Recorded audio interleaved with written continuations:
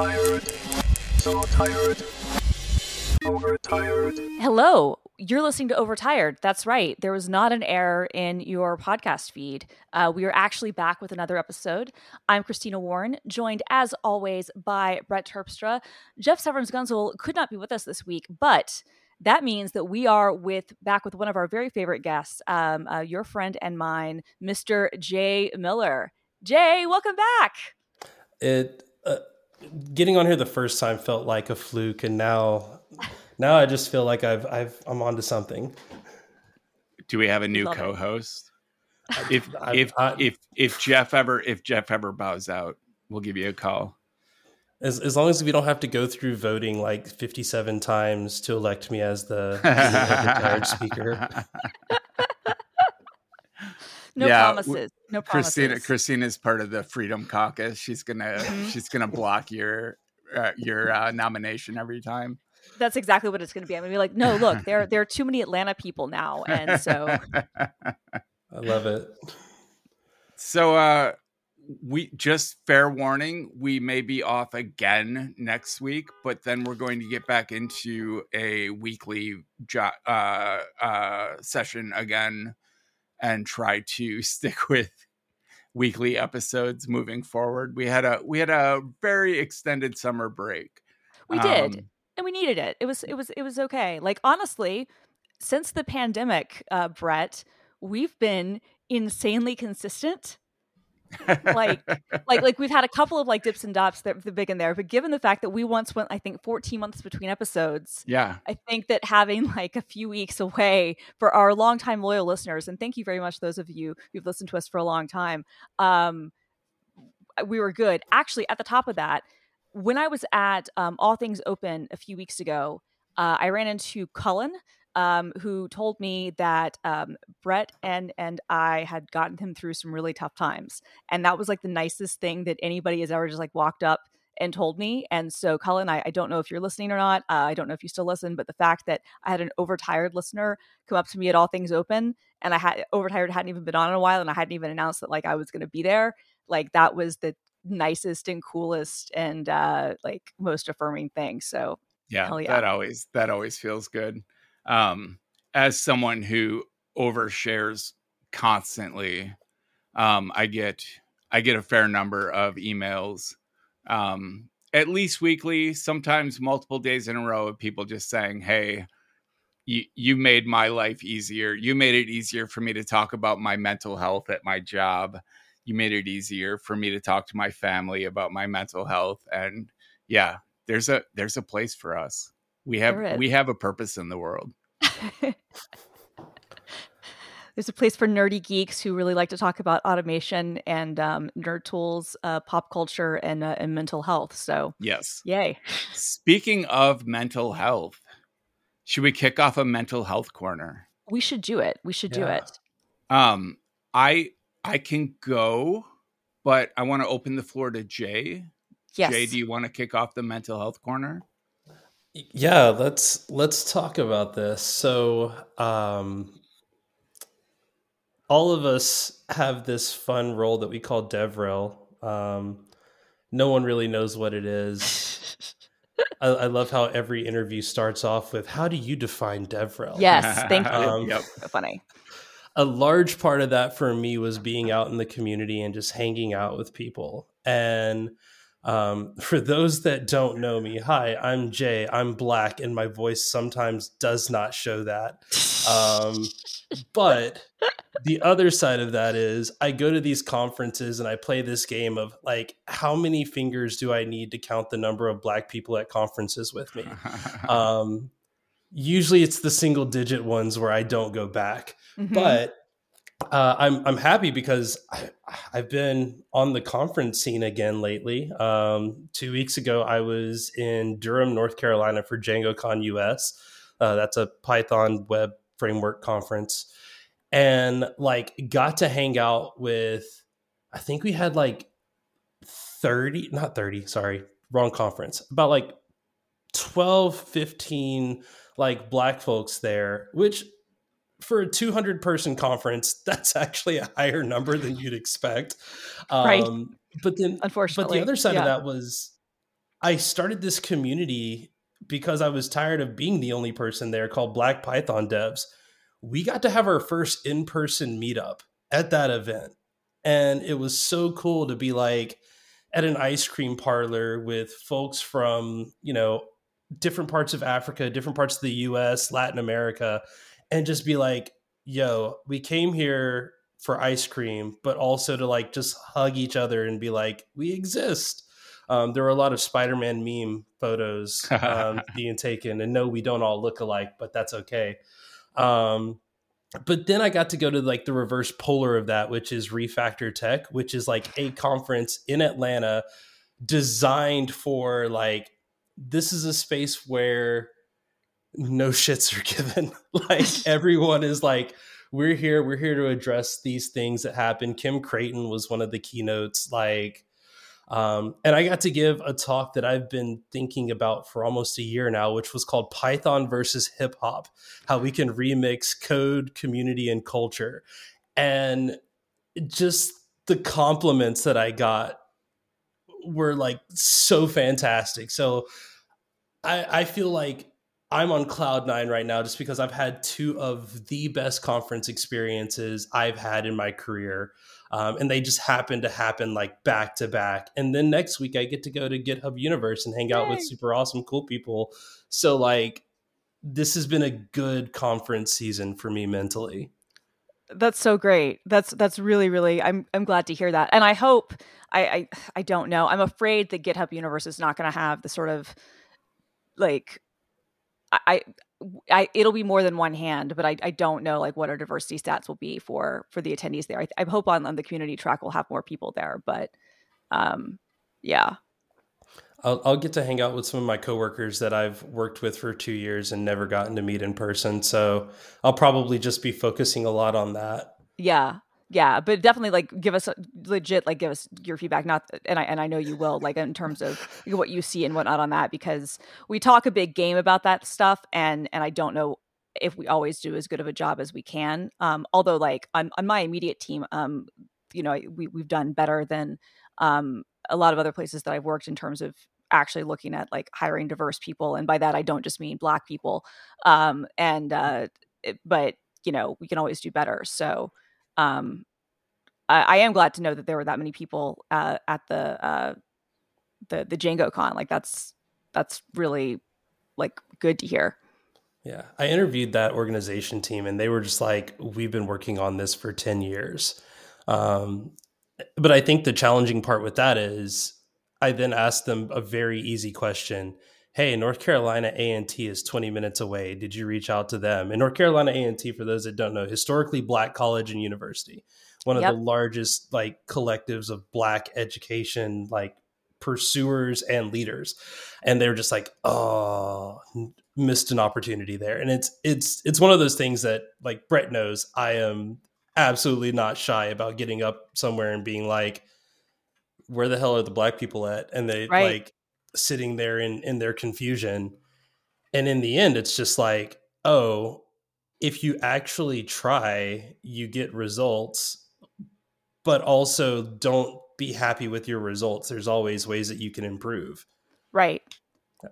Right. No, I mean, and that's the thing, right? And I think actually you bring up a good point on the education front, because I run into this I ran into this at Microsoft. I don't know if this is the case at GitHub, and I'm not going to pretend I don't know if it's still the same case at Microsoft now. But when I would talk to our student team and like kind of like people who were trying to do recruitment and trying to bring in like more people from more diverse backgrounds, I would often be like, okay, so why are all the colleges that we're focusing on, like you say you want to do this, but you're not going to a lot of historically Black colleges and universities. You're not going to a lot of like, public universities that might have like good schools, but like diverse backgrounds. Like you're still focused on your very like elite number of schools and then the University of Washington because it's local.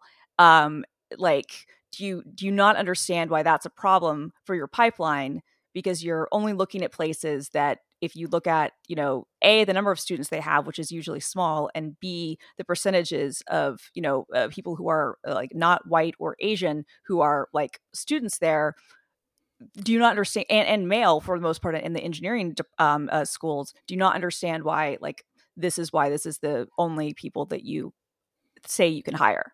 Like, because you're literally only looking at, like, you're still focusing on these specific institutions, even though every single study shows that doesn't really determine the outcome of success for people by any means.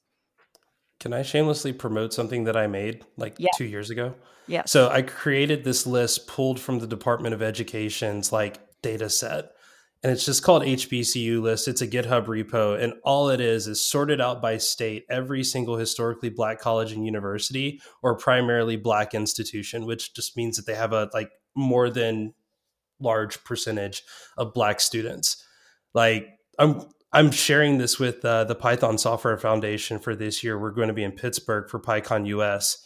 And like the goal is literally Pittsburgh, surrounding states, finding every single school on this list and at least just inviting them and saying, here are some free tickets. Like, it's driving distance. You can come. Like, if you need to get a hotel, we have grants available. Like, it always amazes me how like these little actions, you get like 2 or 3 people to show up and then the next year like 20 show up. Mm-hmm. So just doing something and yeah, feel free to use this list. I stole it from the Department of Education. And I only say stole because the link that I got this from is no longer available. So I wonder if they want this out there. Well, Minnesota has 0 historically Black institutions. That makes sense, though. Yeah, I guess. Most of them are in the Southeast. Yeah, they really kind of move north.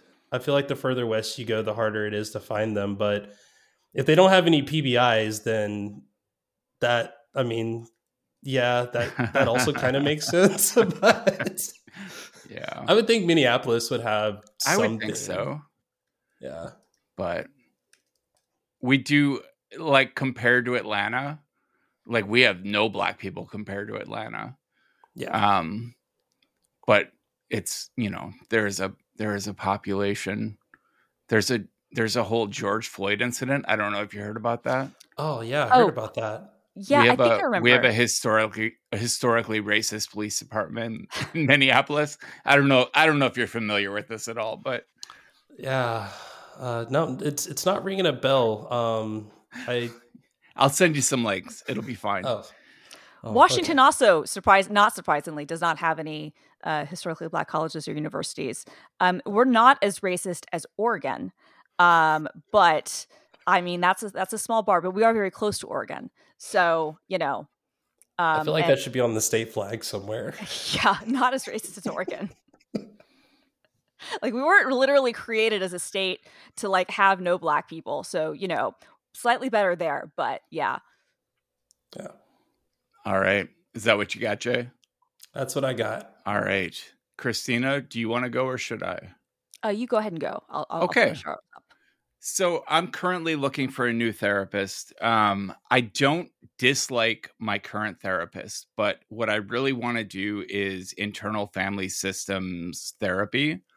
And she has decided she is not qualified to do that. She started researching, she started reading books, and ultimately realized it would take 80 hours of online training to get certified as an IFS therapist, and that just wasn't feasible for her. So we've been looking around at options. In the meantime, I'm continuing doing CBD with her, but I have been contacting.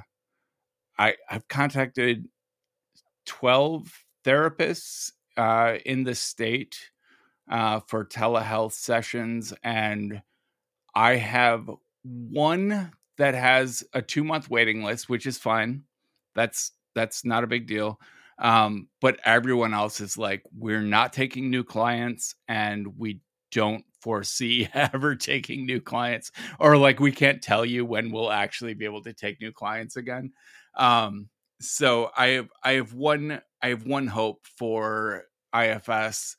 In the meantime, I'm working with my current therapist. We're kind of using IFS language, which is, like, for anyone unfamiliar, like, IFS is this idea that you have all of these parts within you that are often frozen at various points in time, and they can take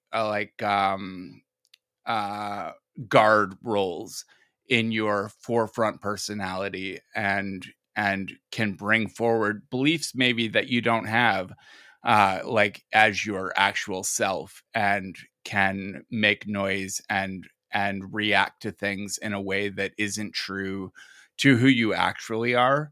And you deal with them by showing compassion, talking to these individual parts, and integrating them into your true self.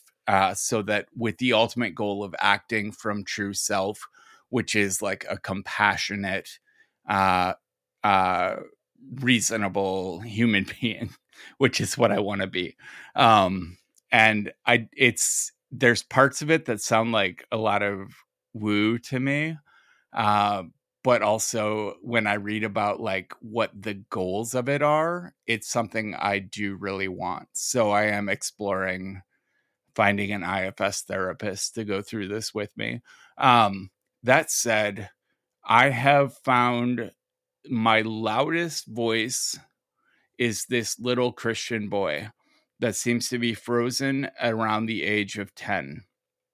And he has a checklist of all of the things I do that are going to condemn me to hell.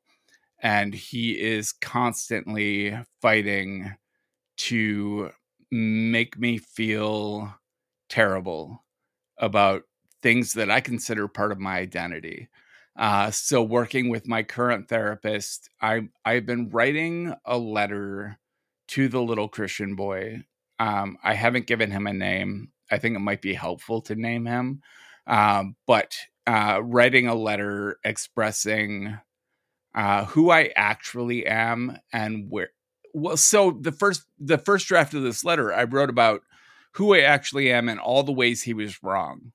And I went into like all this detail about like, you believe this and here's why this is wrong. And that was the incorrect approach. What I actually need to do is say, you've done a good job with what you know. And you've really looked out for me, doing the best you can in this state you were frozen in, and just show some compassion to this part of me. But like everything from my identity as like pansexual, or my history with drug addiction, and all of these things that he considers like, you know, reasons I should go to hell. And I don't need to spend time convincing him that I don't believe in hell anymore. I need to say, hey, good show, buddy. You tried. And just kind of accept, or get him to accept that he did his work and he's done and he can fuck off now. So that's my like current therapy status. I also have been in a lot of discussions with my partner about our kind of the way we behave in social situations. It started with a conversation about how I love to pick up other people's check at dinner. And she sees this as like a way of me showing off, a way of me like lording over them that I make more than they do. And that's not in any way what it is for me.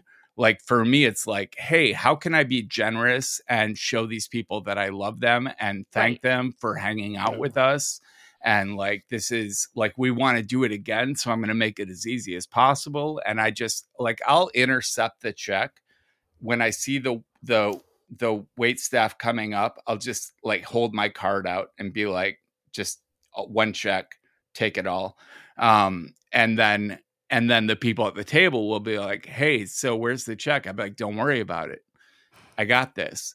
And like, Elle sees that as like, haughty, I guess.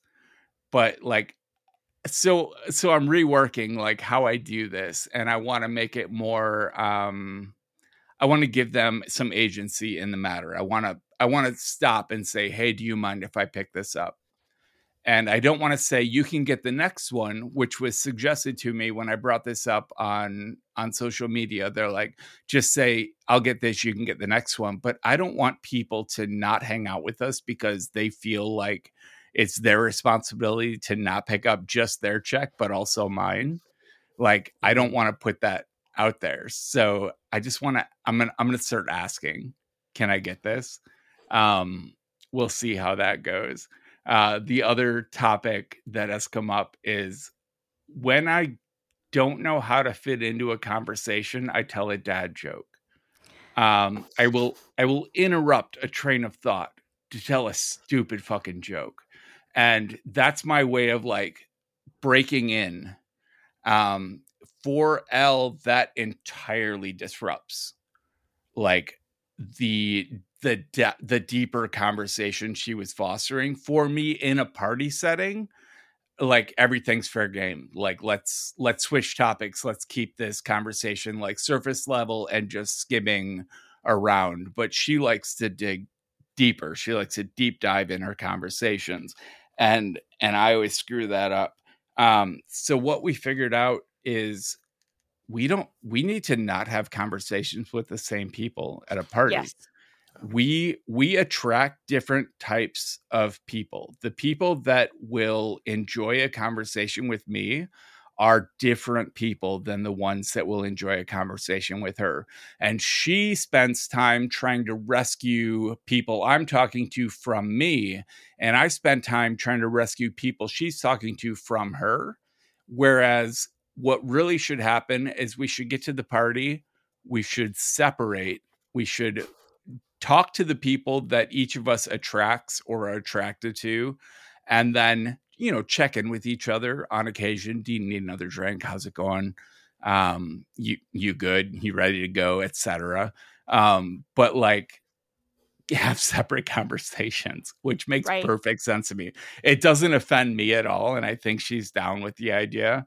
Like, I'm not a person who's like, I can't believe you spent all night talking to someone and didn't include me. Like, I don't care. I'm fine. Oh yeah, totally. Yeah, no, I mean, I think that's probably the right thing. And then maybe what you could find is that, okay, if you wind up being in a place where you both like you meet someone who you think that Elle might like, or you kind of gravitate towards the same person, then you can have like kind of a shared conversation, right? Like where, but like or at you least don't need an introduction and then bow out.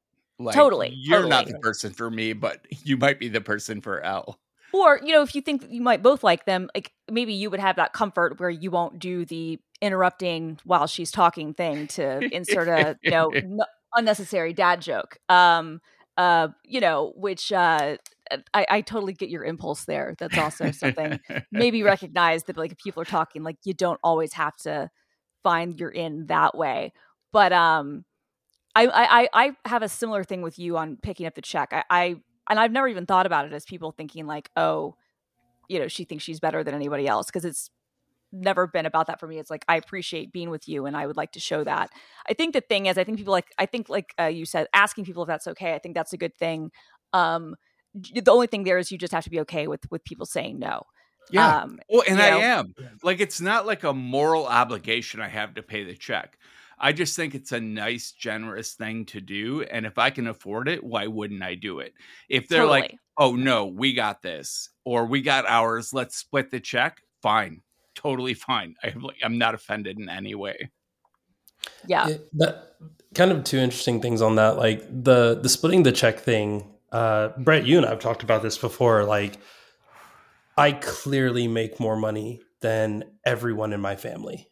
And in some ways, they remind me of that, not in a aggressive way, but like, hey, we should go somewhere. It's not really in our budget to go somewhere right now.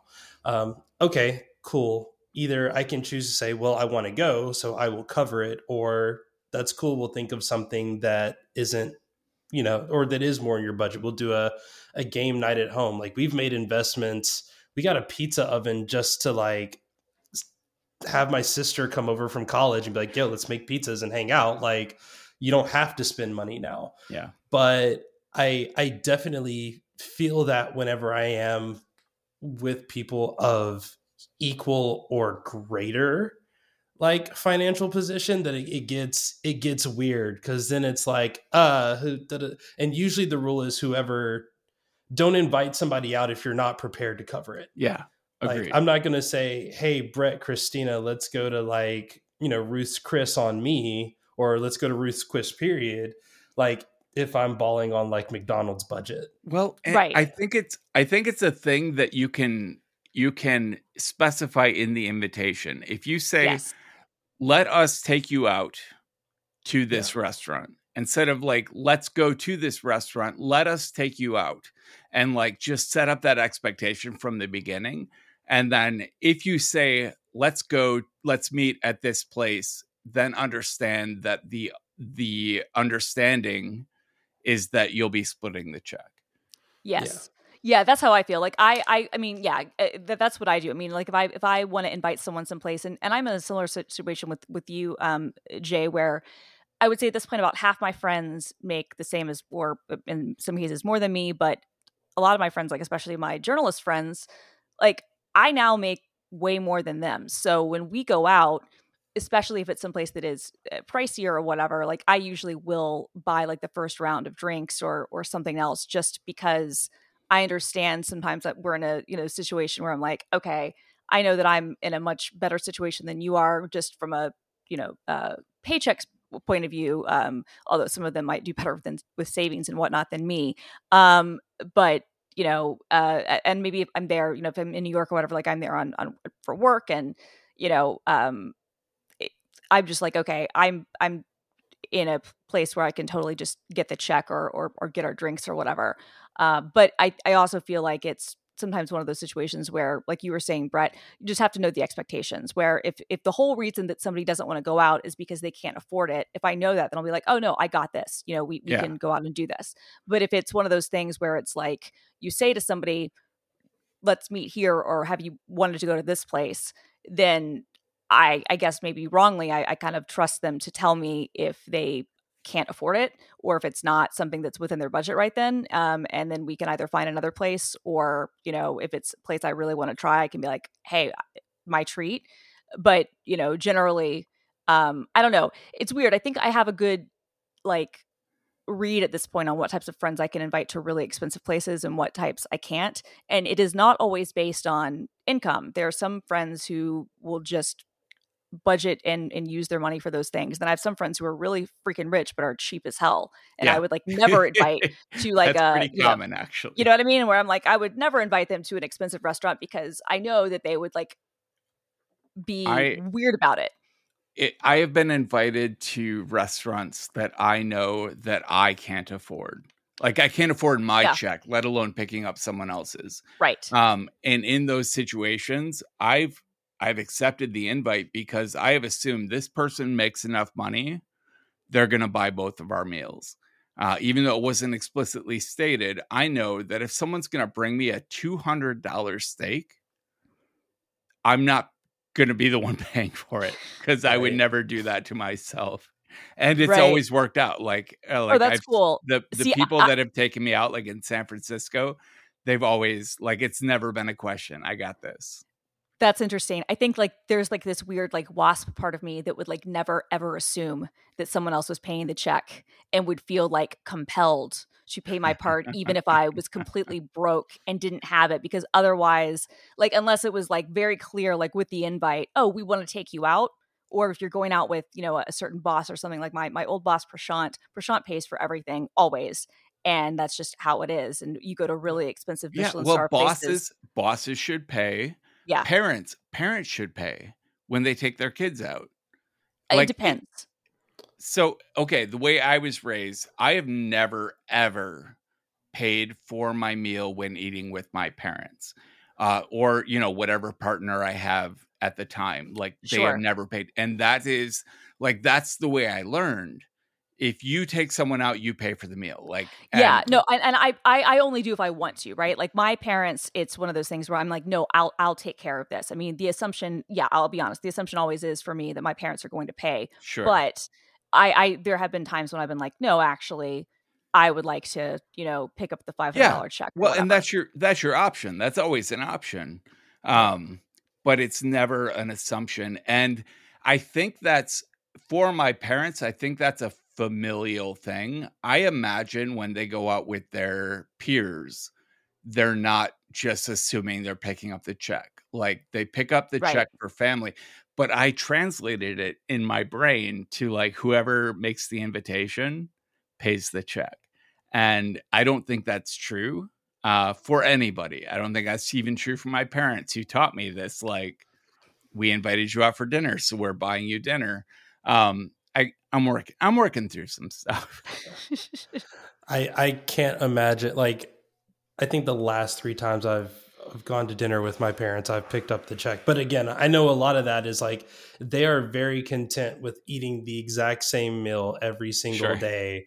Like, they're like, we've budgeted for this. It's pork chops and rice today. It'll probably be pork chops and rice tomorrow. Like, so for me, it's like, if I don't want to eat the same thing, I've got to be like, hey, let's go here, my treat. Like, I'm more than happy to do this. To be fair, my parents' idea of eating out is like Perkins or the Green Mill.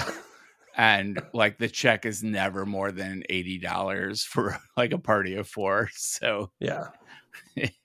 It's a different story than going out to an actually good restaurant. Yeah. My parents, their budget's a little bit more than that, but it is a similar thing. Like, it'll be like, like a chain thing, unless it's like a birthday or, like a special occasion. And then even if it's like their birthday, they always pay, which, weird, but like, it's my birthday. I get to pay for everyone's dinner. Okay, but you know what? This year I took my mom to Las Vegas for a week to see Adele, I paid out the ass for Taylor Swift Eras tour tickets. So honestly, at this point, like, you can pick up your own meal if you want to. For this year, absolutely. For this year, I'm like, you know what? I'm good. That's a good rule of thumb too. Of like, if you've been paid for substantially, like, make the effort to cover it once or twice, like, cover something. Even if it's like, yo, let's go to Burger King, my treat. Like, just the act of being like, hey, you really hooked me up over here. You spent 10 grand on me. I can spend $50 on you. Totally. Right. But I think that actually goes back to like the first thing you were talking about, Brett, which is just, I think, just showing, like, the whole reason I think a lot of us do these things is because we want to show that we care and we want to show gratitude. Like, I'm sure for some people it is a flex, but I don't get, that's not the sense with you. Like, that's not the sense with. Well, and that's not the sense I've ever gotten when someone picks up my check.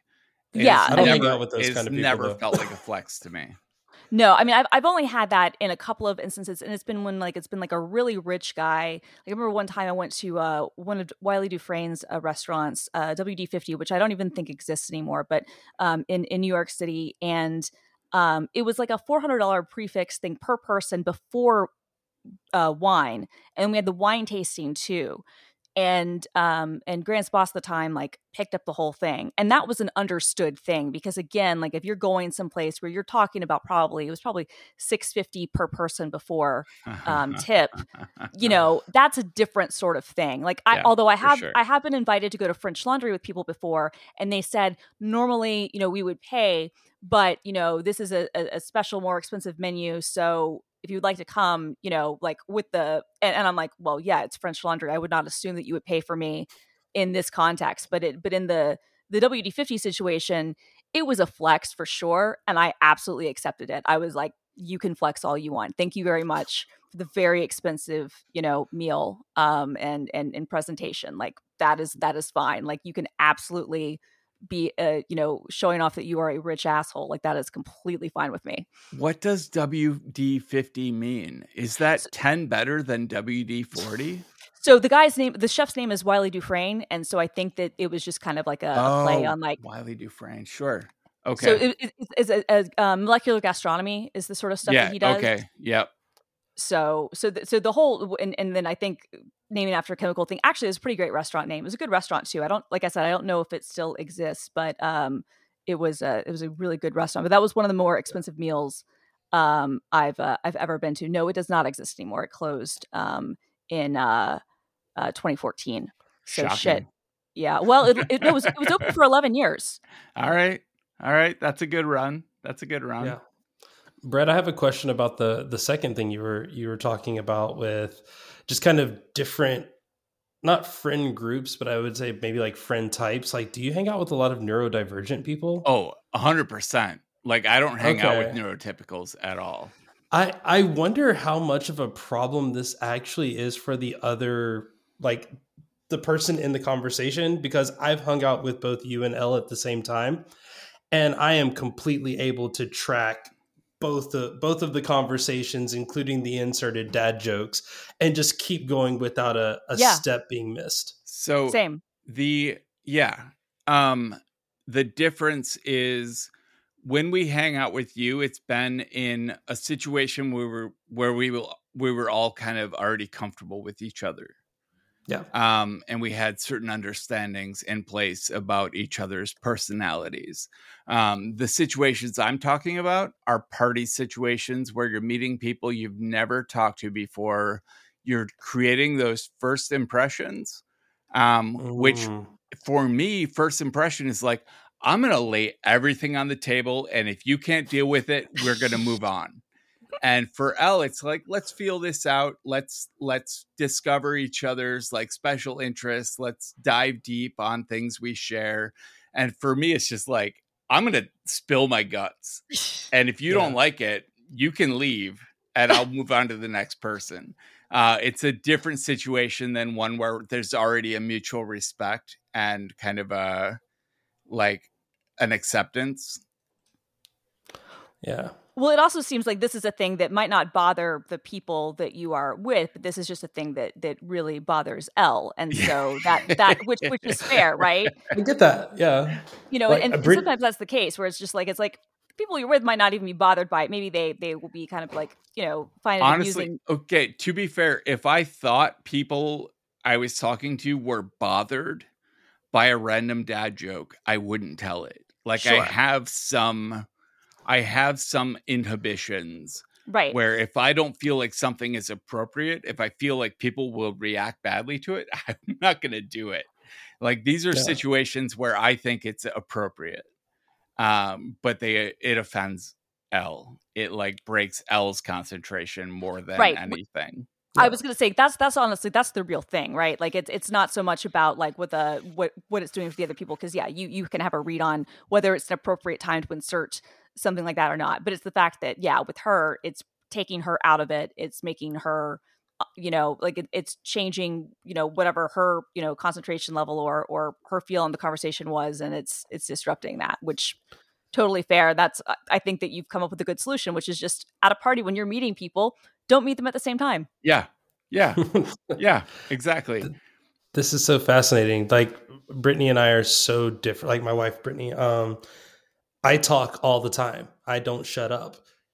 She never talks. So we have like the exact opposite problem where people who are meeting us for the first time either think that I'm super talkative or that I'm like speaking for her. Or the worst, like, oh, well, she doesn't like us because she didn't say anything. It's like, no, she just doesn't talk to like anyone. Yeah. So if we want the conversation to continue, I pick up on that and like I just speak. But I'd be interested to understand more like the feeling of like, hey, we both have things that we want to talk about, but we're bumping into each other in the process. Yeah. It's like, I honestly, in a party situation, I don't want to talk about anything. Like, I keep everything very surface level. When I'm first meeting someone, I'm testing the waters. It's a vibe check. It's a what? It's a vibe check. Oh yes, a vibe check. Yeah, it is. Totally. And Elle is like, let me find the one common interest we have and like dig into that. And I'm like, let's find out how you react to offensive jokes or stupid jokes. Right. Do I want to actually talk to you enough to even find out if I want to go deeper? Right. Yeah. That's how I am at some place. Like, hey, well, I mean, I'm like you, Jay, like I'm a talkative person and I'll talk to anybody about anything. Like, it's actually weird for me when I'm in a situation where I'm with someone who I cannot get to talk back at all. And I'm not talking about quiet people, because that I can deal with, but I mean people who like will just like not give you anything at all. And you're just like, okay, so we're just going to sit here in silence. Like and I can do that, but that's weird and rare for me. I can usually get almost anybody to talk back. Right. Yeah. When I meet a quiet person, that's like a challenge. Yeah. I'm like, I get you. Like, I understand your social anxiety. I understand what you're going through right now. I'm gonna break your shell. Yeah. And we're gonna find a common thing that's gonna bring you out of your shell. That's like a challenge to me. And Same. I'm not overbearing. I'm not gonna like, you must talk to me or you have failed. Like, it's like, I'm just gonna test the waters. I'm gonna keep trying things to kind of crack your shell and see if we can like bring you out. And like, that's fun for me. Like, I enjoy that. No, I do too. Like, I think that was the only sorority rush was such always like a complete bullshit and like nightmarish week and whole situation. And the whole thing is dumb. But the one part of that I did enjoy was like, you have to have 10,000 conversations with random girls, you know, for like 5 days straight, as you're trying to kind of get to know them more and figure out like, who will you present a bid to, and who will you not, and all this bullshit. And so you're faced sometimes with really awkward like conversations and trying to get people to talk and get out of their shell. And this girl who wound up being my little sister in my sorority and like somebody who I loved deeply, I met her and I could not get her to talk to me. And it was the most awkward, and like I felt so failed, and I was like, what the hell? But she kept putting us at the top of her bid list like every single day, and we came back and wound up like, not only did she accept, like I was the one that she liked the most. Like, she wanted me as her big sister. And then we wound up I invited her over to my house once she became a pledge, and I got all the pledges drunk. And then we went out to a club. And because that's how I like make friends, is I'm just like, we're gonna get fucked up and we're gonna like go, like, and then like you're making the freshmen do really stupid shit, which like they're always like, oh no, you can't tell the pledges to drink. I'm like, yeah, you can. I can absolutely tell you, I will absolutely peer pressure you into getting fucked up 100%. And I have zero regrets about that. But like she wound up really liking me, and like once like her ambitions like her guard was down a little bit, like she was a completely different person, and I just realized, okay, she just really has to take things in and wouldn't put anything out there. But once she felt comfortable around me, then like she'd never shut up, and it was great. But it's just I always try to like remember that to myself, because I thought that it was the most awkward, like warmed conversation. That's what we would call them, warm conversations. I thought it was like the most awkward thing I'd ever had in my entire life. I was like, that girl hated me. This was awful. Like, I have never in my life had anybody just not respond. And, I was pulling out all my tricks, nothing. And ended up being, okay, that was just a misread and I'm sure that she's neurodivergent. But like, that was just, at the time I didn't know that. I was like, okay, that's just, once I got to know her, I was like, oh, okay, no, she just really takes people in first. And then, Here's my question that's going to make this okay for me. Yeah. Did you protect a fucked up pledge? If you got them fucked up, did you look out for them? Yeah. 1000%. Without a doubt. Always. Yeah. Okay. You didn't just dump them at the club and be like, are you kidding me? No way. Okay. No. Excellent. No, absolutely not. That was my assumption. I just needed it stated clearly. No, absolutely not. No, especially if they're younger, if they're the pledge, like even if they're older, like if they're the pledge, no, you protect them and you make sure that they're not going to go home with somebody and that like nobody's no, absolutely not. Like, no matter how fucked up I would get, like, you make sure that you're not too fucked up to like, Yep. All right. Protect. Yeah. 1000%. I just had to check. No. Yeah. I mean, good check. Good check. But no, under no circumstances would I ever. Now, if I was with a sister and we were getting fucked up, no, I'm not gonna like necessarily look out for her the same way, because now like we're on the same playing field, and if we both decided to get fucked up together, like it's not really my fault if you decided to fuck a guy in the bathroom. Like, that's kind of on you. But like if it's a pledge who I like was basically like peer pressuring into doing multiple shots before we got in the taxi, or whoever was driving us his car to go to the club, yes, of course I'm going to make sure that she's completely okay. Yeah. So Christina, how's your mental health? We're like 43 minutes in, and we're still on mental health corner. I know. Um, okay, so it's good and it's bad. So the good news is that I'm not really feeling depressed anymore, which is great. The bad news is that the medicine, which I was really hopeful about, not going to work at all. So today is actually my second day being off of it completely. So far the withdrawal has not been super bad, which is good. I had a Yeah. little bit yesterday, but this is one that my doctor says does not have a big withdrawal thing. He was like, yeah, you can just go off of it. Like I'd been taking it twice a day. I dropped down to once a day because I had to get off of it. And I didn't have a call with him for like another, like week. And so, and he was like, I was like, I've been on it, taking it to once a day. I was like, should I cut it in half? What I do? He's like, no, you can just go off of it.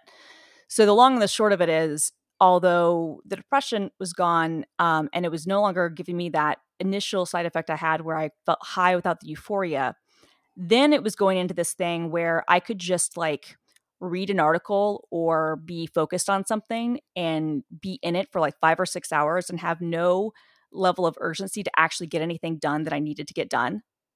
Like at all. So it wouldn't matter like how important I had a deadline or like you have to, do something else or you need to book your travel or you need to brush your teeth or whatever. Like I just would have absolutely no feeling of urgency to do anything at all and just continue focusing on whatever I was doing. So it wasn't like I was completely zoned out because I would actually be, sometimes doing things and sometimes occasionally productive things. But that sense of like, that thing in the back of your mind that's like, no, you need to do this so that you can, Sure. You had function as a human. hyper-focus.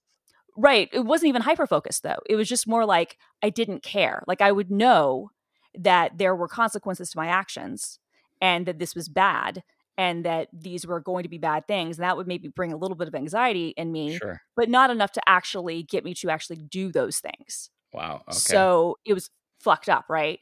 And then I explained this to my doctor and he was like, well, that's not great. I'm like, no, that's going to get me fired. Like this is the sort of thing that will get me no longer employed. So I cannot be on this. And I think that he was really kind of scrambling to try to find some way to salvage it. Well, maybe we add another drug into it and this and that. And I was like, you know what? I think we need to just call this and say that this was a good experiment, but this didn't work because I don't have time. It's so busy right now with universe and stuff. Like I genuinely don't have time to fuck around with this right now. It takes time. And so I'm only going to be on Dexedrine now going forward.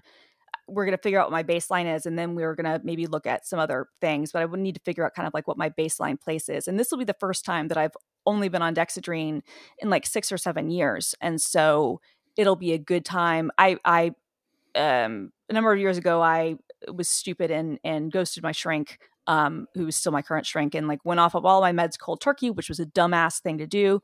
And that lasted like a year and a half or so. But that has been, like I said, it's been close to 7 years now that like I've been back with him. So this will be the first time in a really long time that the only thing I'll be on is Dexedrine. And so it'll be a good time, I think, to evaluate where things are, and then we can go from there. And then as we kind of talked about a few podcasts ago, I'm at the point where if I feel like if I'm trying other medicines, if I'm going through the same issues that I went through this time, then if I have to take like medical leave or something, I'm going to do that because I can't risk like my career, Sure. And that's been a hard thing in some ways to kind of come to terms with, but that's also, I think, been like the most mature thing that I can, an adult thing I can do about it is that say like, okay, don't be afraid if there's going to be a job for you when you get back. Don't like have those things going through your head, like do the right thing, prioritize your mental health, prioritize getting, the right thing going on.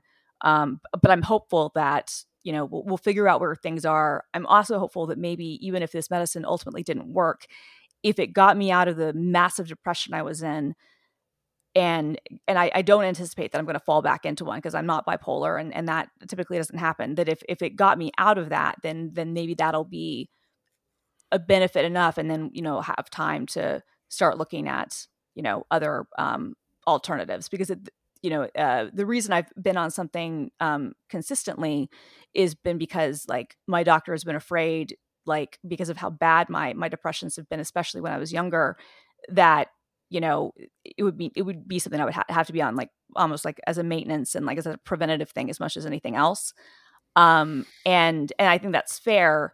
So it's probably not a long-term solution, but I think that I at least have some time to, not be drugged out and not be like horrifically depressed and then figure things out. So hopefully things are on the upswing. All right. How much do you know about disability protections in our line of work? I don't. I don't either. Like when I filled out my like onboarding stuff for Oracle, I said I have a disability. So did I. And they didn't specify, like they listed what qualifies as a disability, but they didn't make you say which one. Right, exactly, because they can't. And in the first 3 out of like 6 managers I've had now, I clearly stated like here's my disability, here's what to look out for, here's why I got like a month's worth of work done last weekend, and here's why I am going to be offline for the next 2 weeks. Right. And they were accepting of that, but it wasn't at a corporate level. And since like I've been through like manager upheaval for the last 6 months, like I'm on my 3rd manager in 6 months, and I haven't had that like one-on-one discussion to like let them know where I'm at. And I'm always curious if I hit like a period of depression, just as an example, that takes me offline for a couple weeks or more. Do I have any protection by law? I think that it depends. I mean, I think the thing is that, again, this is usually what disability insurance is for, which, companies will offer. And like, they can't fire you if you let them know that this is like a thing. But if you pass a certain number of days that you are off, I do know that at most places, and this is covered by law, it will go from sick leave, whatever, to now you actually have to go on disability leave. Okay. And that's it. And the number of those things, that's going to depend on where you work. But there is a certain point, a certain number of hours where it switches. And you have to, go on, take your disability leave or whatever.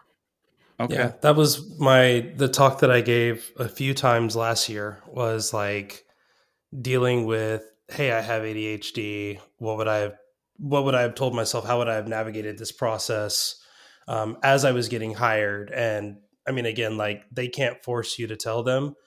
The ADA, American Disabilities Act, the way that they define it as a disability is anything that requires some level of assistance to do your job. So if you do disclose it, you can say like, hey, I do need assistance, like regular therapy appointments, talking to a professional, certain equipment things. If you've specified that you need those things and they ignored them and then like terminated your employment agreement because of the things that you specified, then potentially they could be liable. But a lot of that is if you have disclosed officially, probably with even including like HR, which again, I understand that there's always that like, one, I don't work for HR. You should talk to your HR before you go and like listen to me just spouting off. But in the process of preparing for this, I talked to a few folks who are HR professionals, and they all basically said, if you tell your boss, if you tell HR, and you specify these are the things that help me to do my job better, that does provide at least some level of initial protection for you. But the problem is they only have to accommodate you based on the needs of the role. So if they say we can't meet those needs, and the job wouldn't be the same if we met those needs, they have to show proof, but so do you.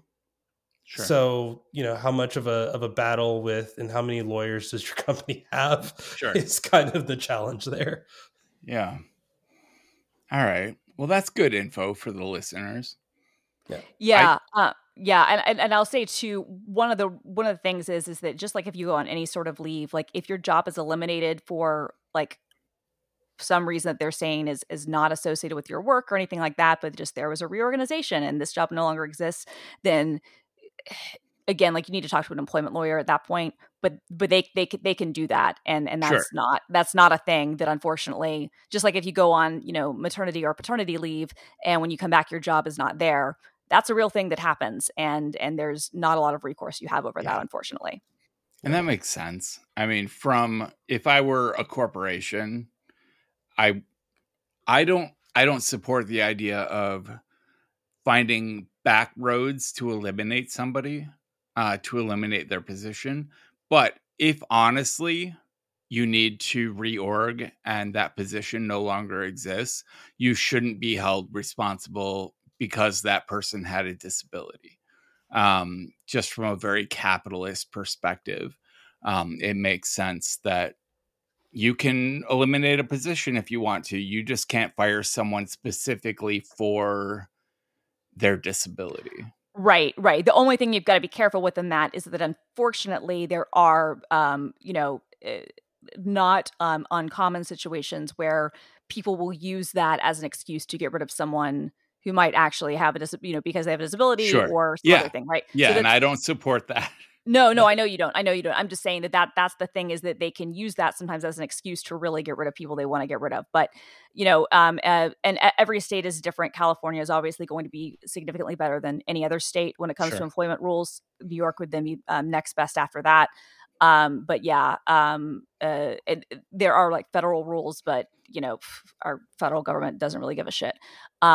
So, check with those things, check with your employment lawyers. But I don't know in terms of like our specific professions, like that has been a concern of mine in some senses. Just it's like, okay, well, am I gonna, like that's always been my fear about taking any sort of leave is, will there be a job when I get back? And I guess I've kind of gotten over that to the point where I'm like, well, even if there's not, you've got to do the right thing, you know, for your health first, which, as I said, that's a new thing for me, because historically I would not prioritize my health. I would not prioritize anything over my career. That's an amazing development, because you have potential. Like, you could work for almost any company. Same with Jay. I feel like I have a certain amount of potential. We can prioritize our health. We can prioritize our well-being over some cushy corporate job and know that we're going to land on our feet. Not everybody has that security. I think a lot of people have that security and don't accept it about themselves. Like me, for one, I feel like if I lost my job, I'm fucked. Right. Even though, like, I think you would both say I have options.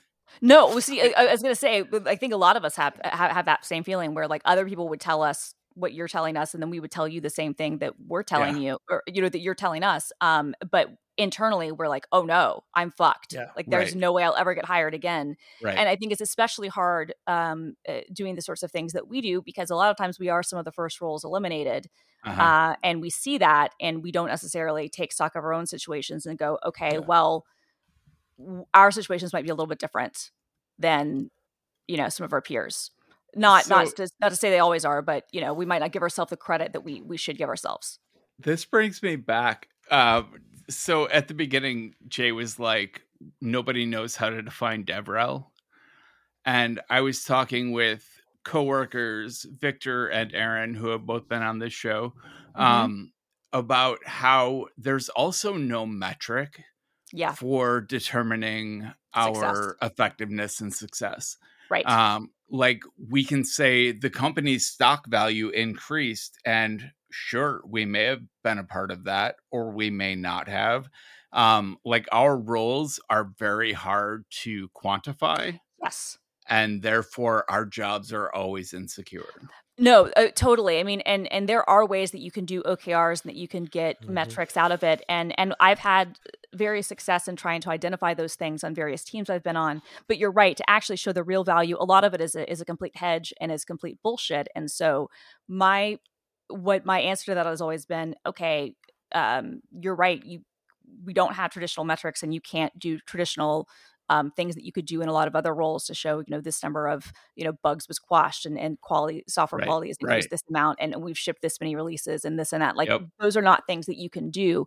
What you can do, and again, it's going to be nebulous and it's going to be unofficial because the role is, and because a lot of these things are impossible to really measure. But that means, to me, I think the way that you show your value is that you tell a really good fucking story. And you go out of your way to show your value that way by saying, these are the sorts of engagements that we've had, and these have been direct things we can draw from that, right? Because in some cases you can say, hey, I had an engagement with this customer and then they increase their spend by this much, right? You don't always have that, but you can. You can Not show. Always. No, not always. But I'm saying, but you do have that occasionally. And when you have those things, you have to use that as your, whether that result was because of you or not, right? Like you have to almost take credit for that, right? And so, we had this many more people, at our conference, or we grew our social media followings by this amount, or we had this many engagements, or whatever the case may be. You have to find these things that are not always attributable to what you did, but find a way to then fucking tell that story to show this is the value we have. But that's way easier said than done. For my year-end review, I wrote an article about advanced query parameters in the Oracle OCI command line tool, which was super niche content. I don't know who would be interested in it, but it made it into the top 20 articles on Oracle developers for the year.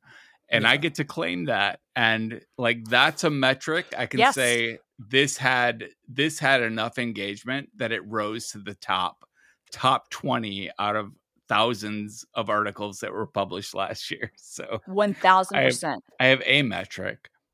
Christina has definitely heard me share the highlight of my career is, as our lawyers would say, I suggested that my work had been plagiarized by major publications. Mm-hmm. And that was just a thing that I was not mentally prepared for.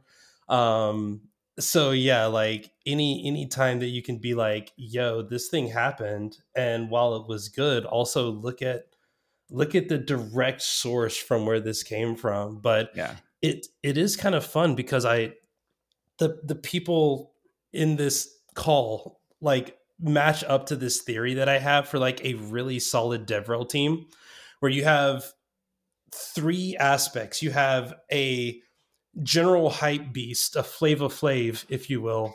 You have the super technical, Chuck D type person. And then you have the producer who makes things palatable and makes things work. What's the DJ's name in Public Enemy? I feel so bad because I don't know. Yeah, I can't remember either.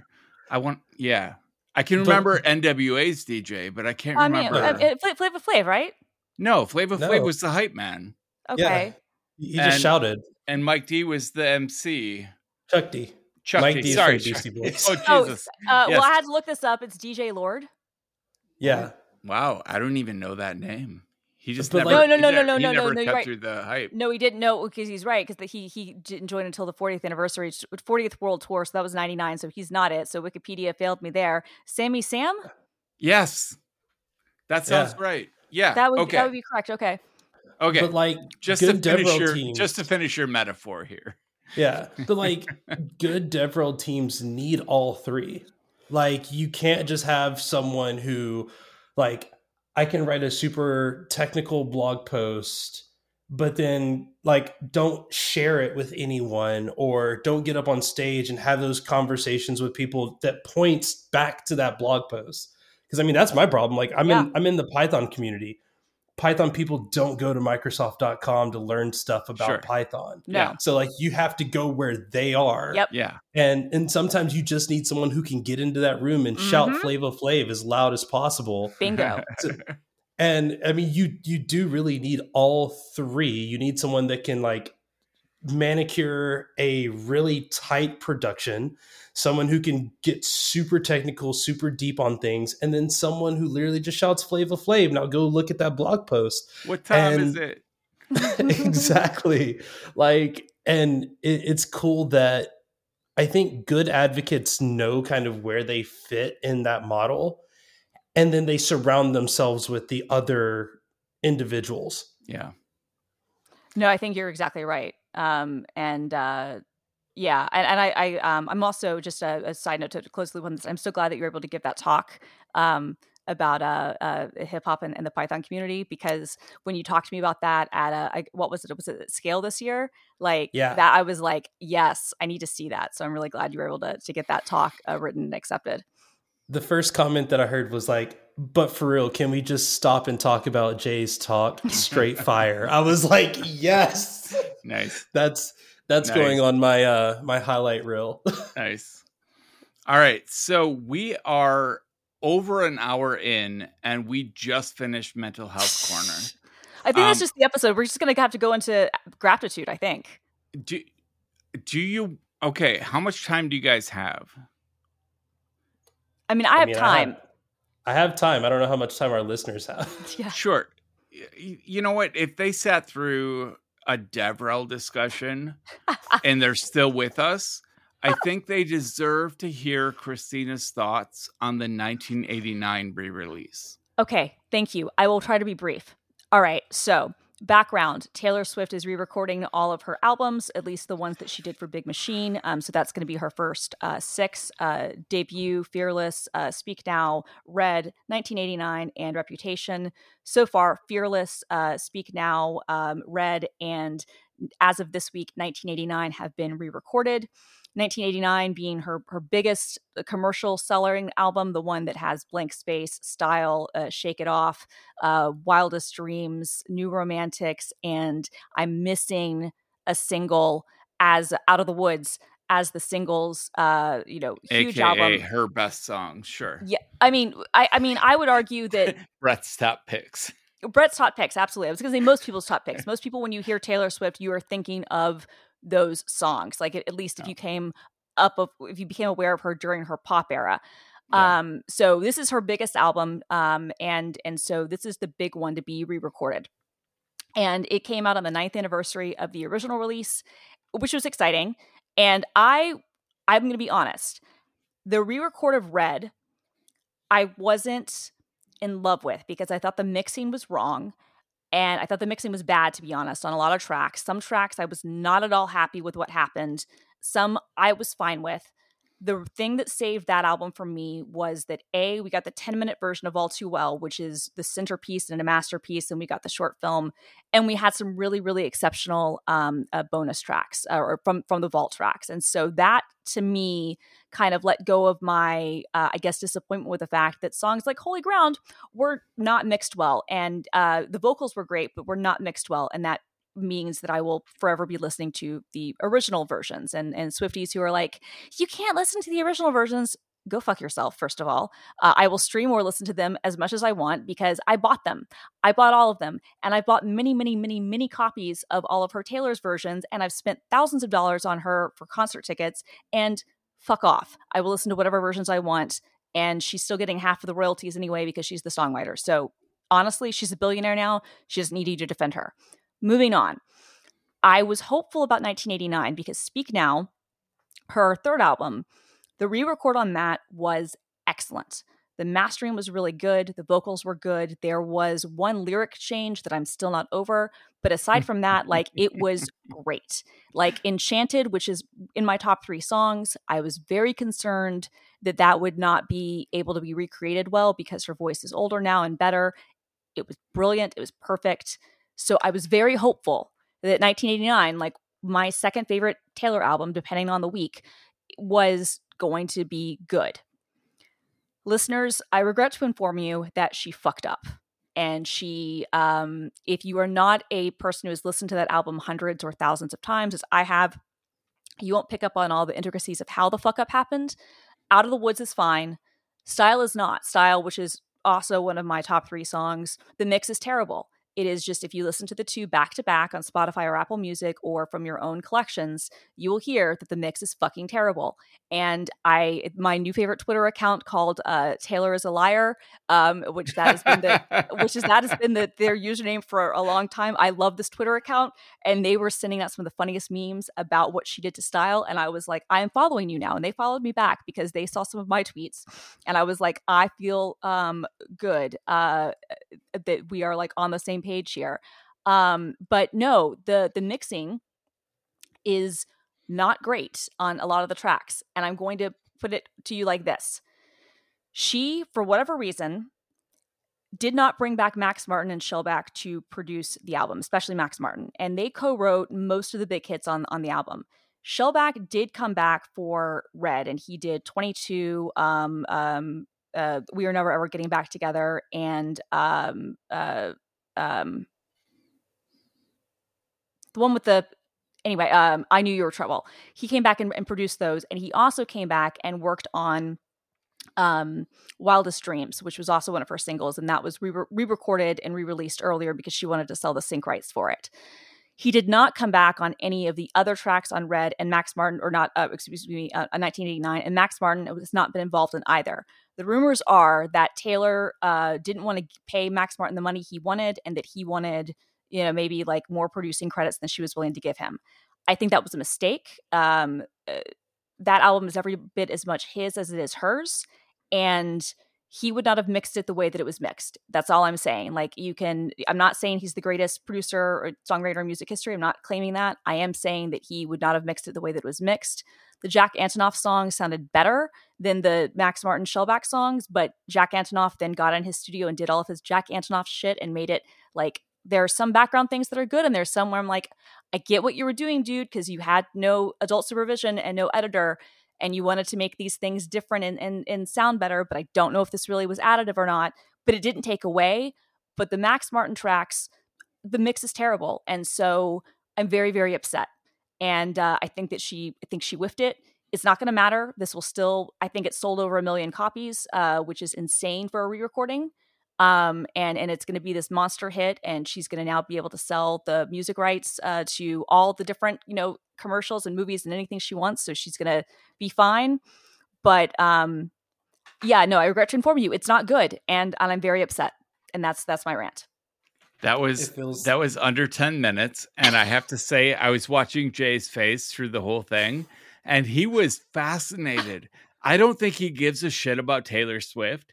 And like, your level of nerdery, your like level of knowledge about this was like, he's like, oh my God, that's awesome. So only because I do want my wife to hear this at some point. Yes. I am actually a bigger Miley Cyrus fan than I am a Taylor fan. But in my head, I was just like, it sounds like Taylor needs to reorg her DevRel team.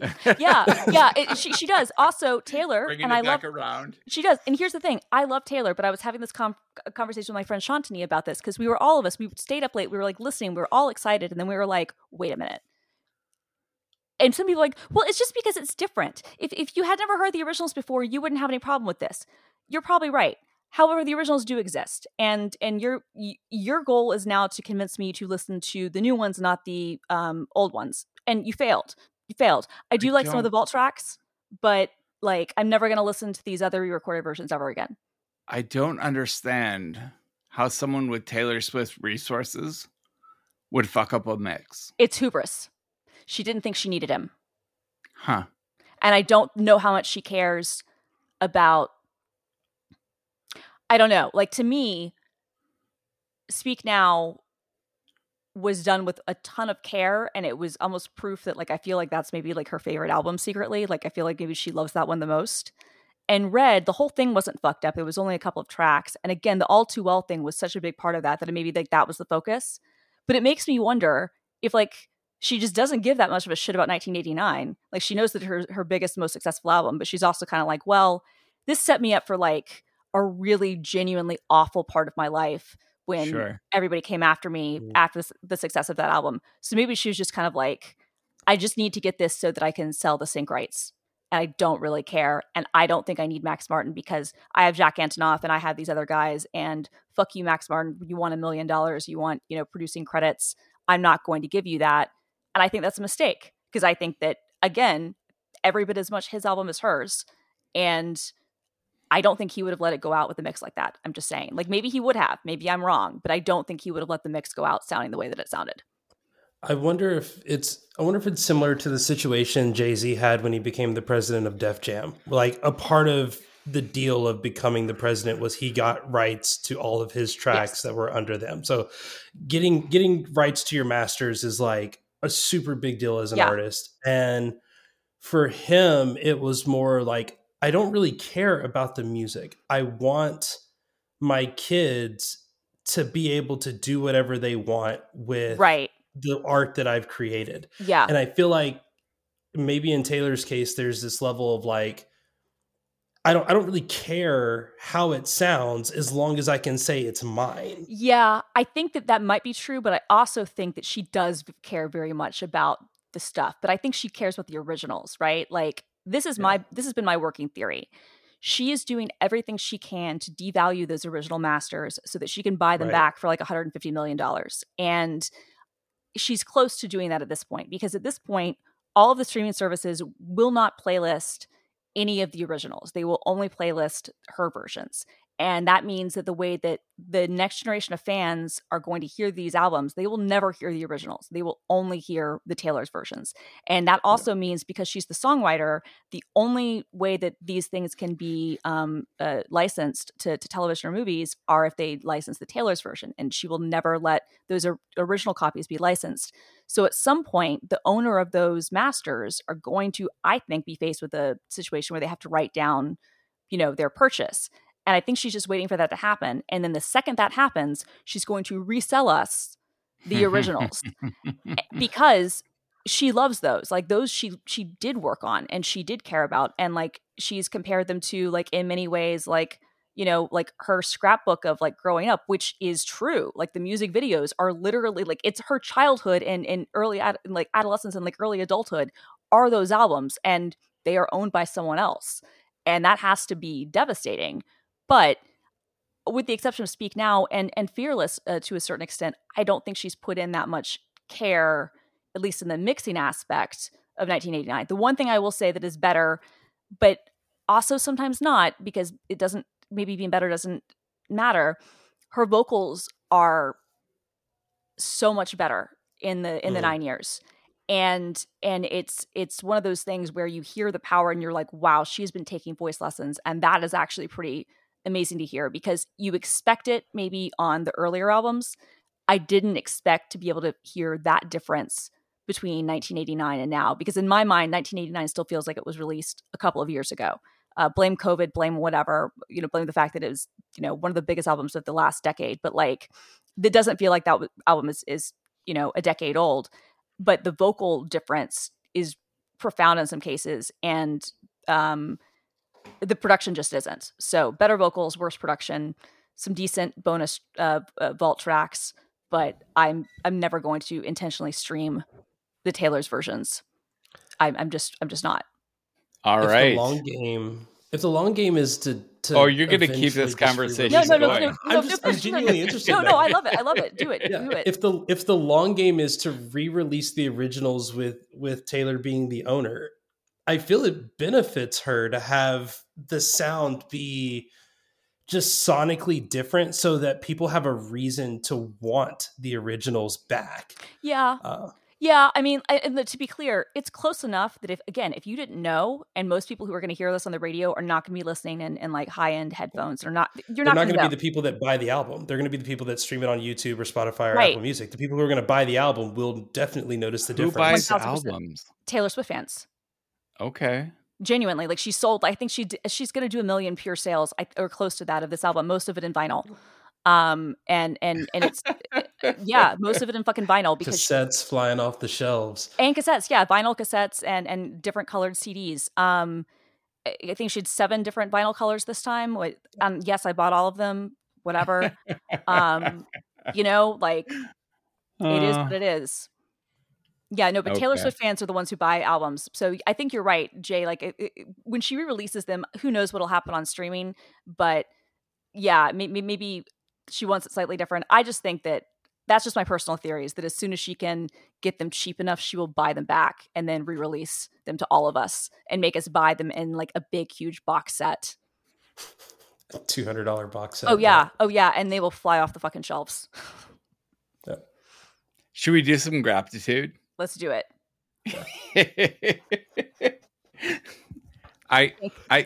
Thank you, Brett, for indulging me.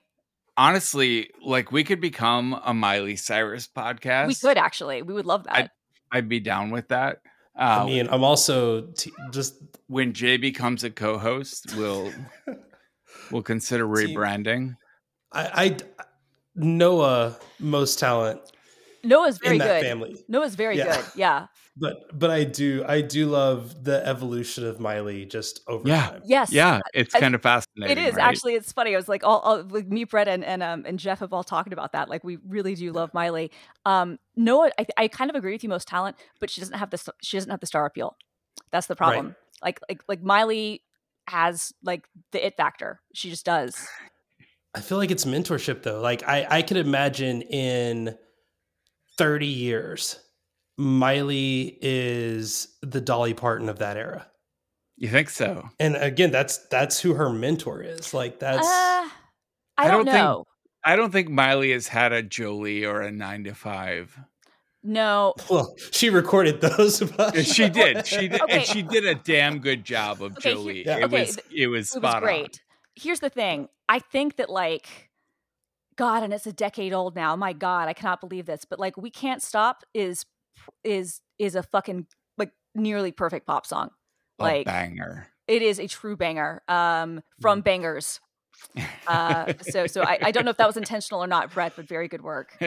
I mean, everybody always talks Wrecking Ball, but like honestly, the song from that album for me is We Can't Stop. Like that is the song for me. Okay. I mean, Wrecking Ball is iconic, but We Can't Stop. Like I watch that. I just get happy every time I hear that song or watch that music video, because I'm like, that actually looks like a person who's like 20 years old's party. Like genuinely, like that's just, I love it. In the show notes, I'm gonna drop an acoustic version of Wrecking Ball, a cover that honestly, like anyone who cares at all, or even if you don't care, even if you think you hate Miley Cyrus, this acoustic version of Wrecking Ball, you'll be like, I gotta admit, that's a good song. That's a great tune. It is. Now, to be fair, she did not write Wrecking Ball. Oh, understood. I don't think she has writing credits on a lot of her stuff, does she? Most of them she doesn't. No, on her last 2 albums she does. And she does have a writing credit on We Can't Stop, but she's way on the bottom of the list, so that goes that far. But no, Wrecking Ball is a Dr. Luke song. So yeah, but it's a good song, and she made it. She made it great. All right. Gratitude. Let's kick it off with Jay. I was conflicted by this. I work for Microsoft. I'm not telling you that you should spend the money and get an Office 365 license, but I will say that one, if you do, make sure you put in a note somewhere that it was directly because of me. Again, yes, sure, because that's the only metric he has. We need that OKR 100%. Exactly, but the other side is, if you do presentations, consider PowerPoint. Like there's so many new features, especially if you haven't touched PowerPoint in like years. There's so many new features, like automated transcriptions, things to do, like practice. A lot of the stuff that Apple released in Keynote has been in PowerPoint for a while. We were talking earlier about like the easiest way to build PowerPoints now is literally to start with a white background, black text, put what you want on the screen, and then hit the designer button and just let it like wrap your images and move things around and come up with custom icons for them. Like it is absolutely fantastic. And YouTube has me pegged, because now whenever I look at YouTube shorts, at least 15 of them in like 3 minutes will be, here is some PowerPoint hack that, takes you 30 seconds to learn. And I am genuinely having fun nerding out on, like, as I'm trying to do more eccentric styled talks, like I'm just nerding out on like, how can I really like add pop and flair to these? And again, it sounds corny as hell to be like, yeah, PowerPoint, you should totally check that out. Also, Excel, Python, it's coming. Yeah. That's good. enough promotion for my employer. But like, for real, if you haven't played around with PowerPoint, just like open it up and see what's in there, and like try to do some really fun stuff with it. Like you can definitely get away with doing something. How do you feel about the toolbar? I don't even think about the toolbar. Yeah, the ribbon's like, that's, I don't know. I feel like that's an old conversation at this point. Like I feel like, because it's been changed significantly over time, and it's just I can't even use it. Like I have to use PowerPoint for work, and I have been impressed with the designer and transcription and stuff like that. But it loads up, and I get that toolbar over jammed with things that change as soon as as soon as type I in help and something. go directly to what you're looking for. Yeah, I was gonna say that's what I do. Or look for if you can set up panes, like the arrangement thing that completely morphs your window and puts everything in a bunch of different rows and you can slide them back and forth. That's flashy and all, but like if you go to the actual arrangement like selector, it's literally just a list that you can drag up and down. And like, that's the easiest way to select specific assets, like on a particular slide. Yeah. Okay. And I would say actually in that regard, I think it's like better than Keynote, at this point, because, Keynote's inspector or whatnot, like it's just, I agree, like seeing that pane and seeing like how it visually shows off how that stuff works is really nice. Control Command U, Brett, just remember that'll immediately get you to just like typing in like the search bar. And yeah, I would agree with Jay. I usually just search for what I want to do rather than fucking with any of the menus. Control Command U. All right. But, and I'm going to +1 you because I've been afraid to share this publicly, but yeah, PowerPoint at this point, it's kind of like my usual go-to if I'm not doing my thing in like a markdown situation. Sorry, Google Slides and sorry, Keynote, but I feel like Keynote, which was the greatest app for years and years and years, has basically just become abandonware.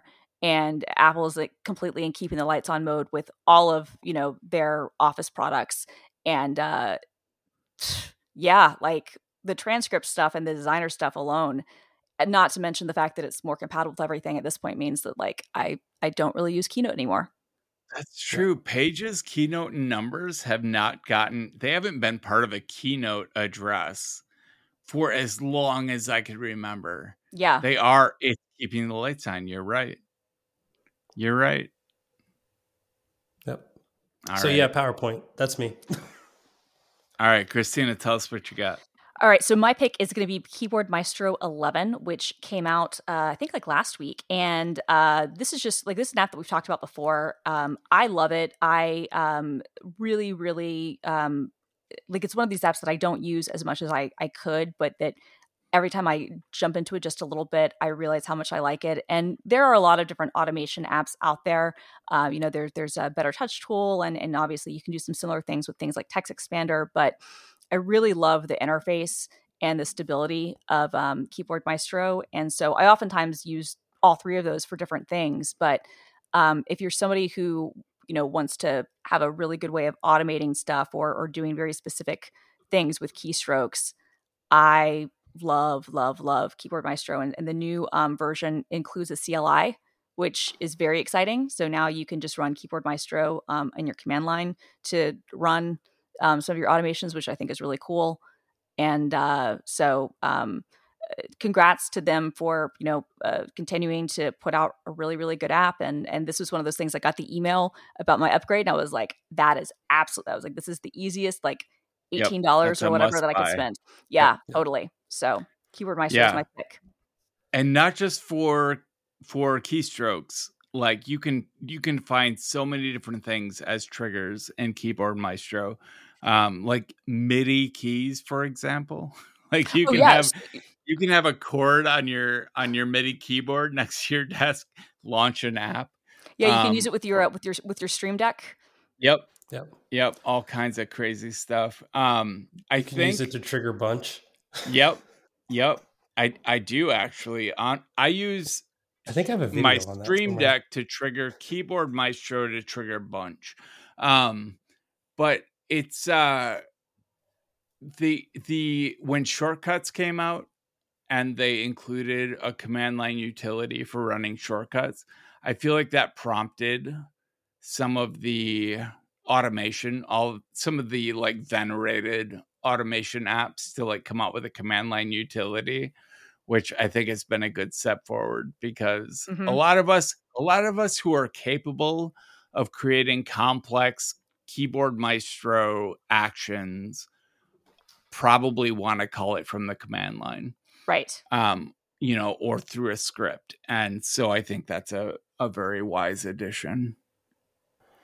Oh, yeah. I have definitely written a video about using Keyboard Maestro to launch other automation tools like Bunch. Yeah. Also, shout out to like 2 years ago, Hair. Oh my goodness. That was a phase. All right. So my pick for the week, here we are. We're an hour and a half in. This is a long episode. Stop bringing attention to it. They won't notice. They'll never notice, because this has been so riveting that no one has paid attention to the progress of time. I am going to pick Image Magic. And I had originally had Things versus OmniFocus on my list here. But then we started talking about how I've automated my giveaway posts on my blog. And every one of those posts starts with a picture of a robot holding the icon of the app I'm giving away, and then ends with a picture of the robot holding the icon on top of a confetti background. And it's the same for every post. And I thought, God, I should be able to create these automatically. And RetroBatch could do it. RetroBatch can't layer or overlay images in that way. So I dug in and I got down to Image Magic, which is a command line utility you can install with Homebrew. And its capabilities are immense, and its command line options are intense. You will have to Google everything you want to do in order to put it together. But now I can type robot and then the name of any application on my local machine or on either the Mac App Store or the iOS App Store, and it will automatically generate the robot holding that icon, and it will generate the confetti image in one keystroke, and it will automatically create the WebP and Twitter and Facebook sharing images for that post header. And it's an intensely complex command line utility, but honestly, like, there's nothing else that can do what it does. Yeah, nothing even comes close. Like, it's literally the FFmpeg for images. Like, if you've wanted to use something, similar to FFmpeg, but dealing with images, like Image Magic, and the maintainer of it is really great. And the stuff that's added, like Brett was saying, you have to look up every single thing you do. It is insane. But there is great. There is room. There is space in the app community for a graphic interface to Image Magic, like someone who could do something like what RetroBatch. Have you guys ever seen RetroBatch? I was going to bring up RetroBatch. Like, it can do so much stuff, but if it could do what Image Magic does, if it could provide a graphical user interface, a GUI, if you will, to Image Magic, it would be an amazing tool. No, I totally agree. We've talked about, it's been a previous Graptitude pick of mine, is FFWorks, which is an FFmpeg front end, which is really, really good. I would wish that somebody could do that, or if Gus wants to expand RetroBatch to taking on more of the image magic stuff, that would be greatly appreciated too. I wonder if there's like a just a simple endpoint that you could add, similar to like what Brett does half the time, where like, hey, if you want to just do some scripting type thing, just paste this code in. Like Keyboard Maestro does this, Bunch does this, Alfred does this. Like, yeah, RetroBatch, just give me access to the CLI for Image Magic, and then like now you can do everything else. Which I've been using Pillow because it's a part of like the whole Python image library stuff to do automated, what are those things called? The meta tag cards? Yes. For my blog. Open Graph. Yeah. I would love to switch that out to use Image Magic, because like right now it's so janky. Like anytime you have to add text to something, I'm just like, I give up. No, totally. And now would actually be a great time for somebody to do a GUI tool, because to your point about the Open Graph things, Twitter got rid of the fact headlines on links. And so what I think that people need to do now is you need to do an overlay of what your headline is on top of your image. And that's something that you could completely automate with Image Magic. So if somebody made like a good GUI tool, to kind of take on that feature, you could sell shitloads of copies to basically anybody who publishes anything on Twitter, whether they want to or not. Because now if you take the sample code for an Image Magic command to overlay text, it's gonna work, but it's gonna look like shit. Right. And it takes some knowledge and finesse to actually make it look good. And a GUI could totally make that customizable and easy without constantly tweaking drop shadows and kerning and and the thing is that people who are publishing a lot of times these things are never going to do that anyway. And so if you were able to do that, you could look, I don't want somebody to just do it for publishing to Twitter, but if you even or publishing to Open Graph stuff, but like if you made a good GUI tool, you could have like a quick like part of it that would let you do just that. And you could, again, like sell so many copies, because that's a thing that people A, need to do already, and B, increasingly, I'm waiting. Like, I'm shocked that the New York Times and people haven't already built this into their CMSs, to be honest, because they have the resources to do so.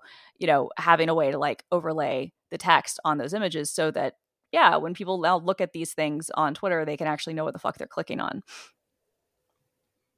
All right. I feel like that wraps up a 90-minute episode pretty well. So.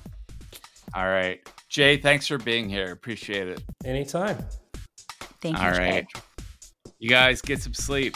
Get some sleep. Get some sleep. The system is going down now. Hey there, good people. Before you go, we have a bunch of new places where you can interact with us. Please check out our Instagram feed, our YouTube channel, Twitter, of course, and sign up for the Overtired newsletter, which will sort of pick up where the show leaves off, with expanded show notes, a little bit of what the three of us get up to between episodes, and let's face it, there'll be some musings. How can you resist musings? You'll find details for all the ways to interact with us in the show notes and at overtired.com. And thank you, as always, for listening.